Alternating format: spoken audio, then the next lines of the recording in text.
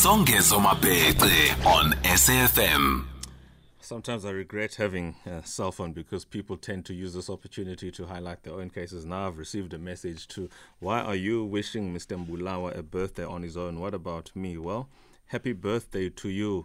And the name is Hlezi Luhleli Mapete. Luhleli in Cape Town. Happy birthday to you, dear girl. 27 and counting. We're looking forward to much of your progress, and thank you so much Thank you so much to you for listening to SAFM Mahadebe Omhle.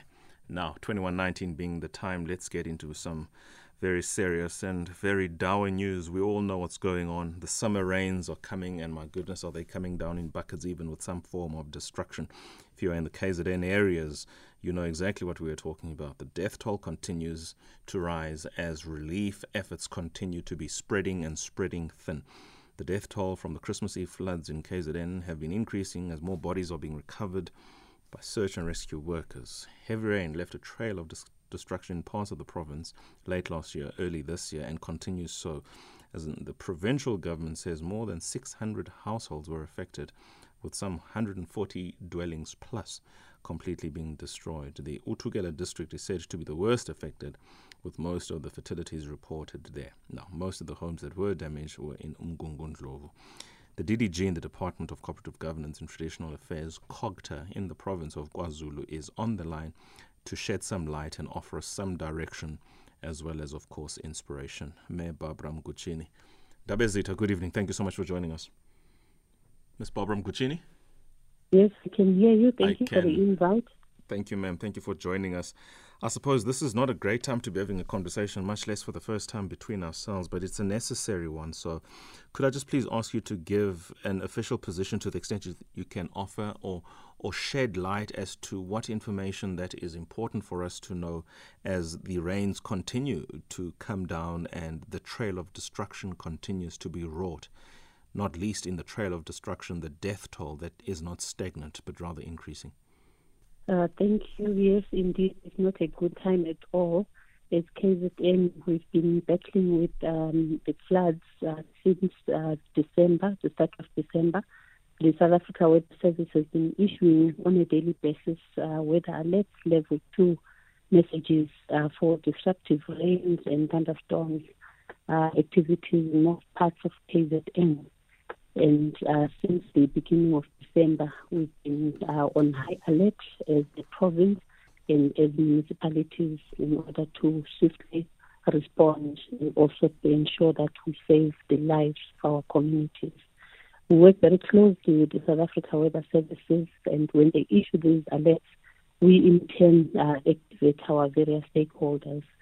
As it stands, unfortunately, we've lost about 58 lives since the beginning of December. We have 84 injuries, and we still have about 6 people still missing. 1,293 households have been affected, 360 totally destroyed, 836 partially destroyed, and we have about 80 people that are homeless. We are working closely with social partners like your Red Cross, our Indad Foundation, Indilo Foundation, and as well as some insurance funds to provide support to communities.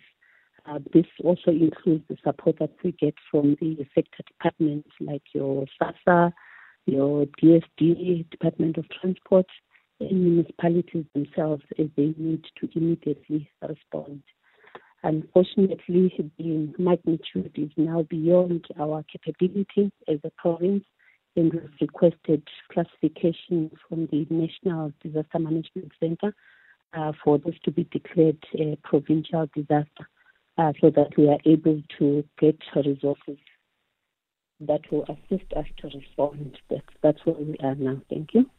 Let's talk about the declaration of a natural disaster or a state of disaster, because I would imagine with all the numbers that you have offered us, we probably are in the territory of this actually being a disaster so that the resources of the province can be redirected. I mean, you mentioned the fact that it's happening in the week of the opening of schools and it's been going on for the best part of 3 weeks now. I can't imagine many people have had the kind of preparation otherwise, if not going back to work, then taking their schools to school for the very first time. I mean, how many grade 1 learners are affected by this one way or the other? And those are going to high school, and those are coming to university, and those are moving from outside of KZN into KwaZulu-Natal in search of such education opportunities. So that on its own would have been disrupted together with every other economic activity.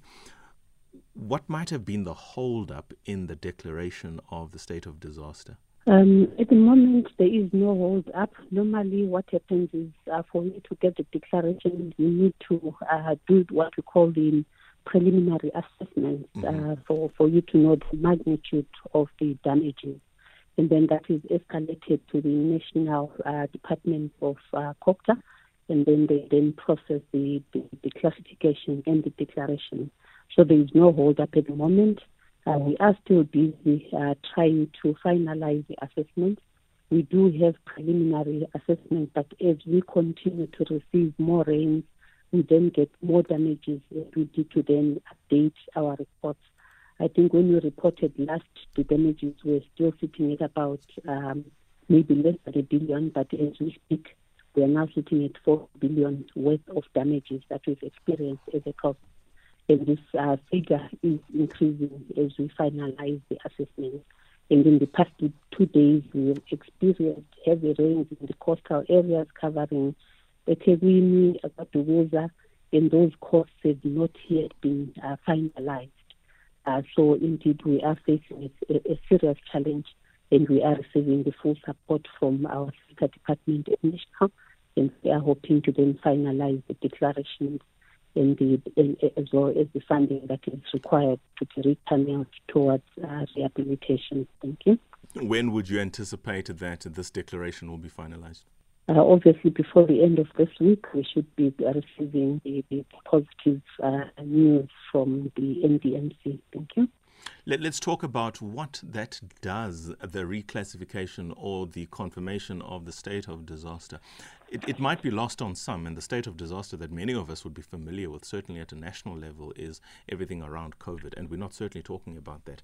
But a state of disaster at a provincial level, what are some of the things that are available immediately or suspended because of what needs to take place? In other words, help us understand the configuration of government in a state of disaster.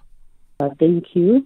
I think once a state of disaster is declared, we are able to reprioritize the budgets that we have. We are also able to fast-track implementation and probably fast-track our SDM processes in order to respond. It doesn't necessarily mean that once a disaster is classified, it comes with national funding.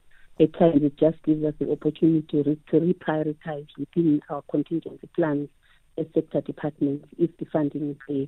And if the disaster is beyond our capability, then we have to call on other sectors as well as national departments to come in.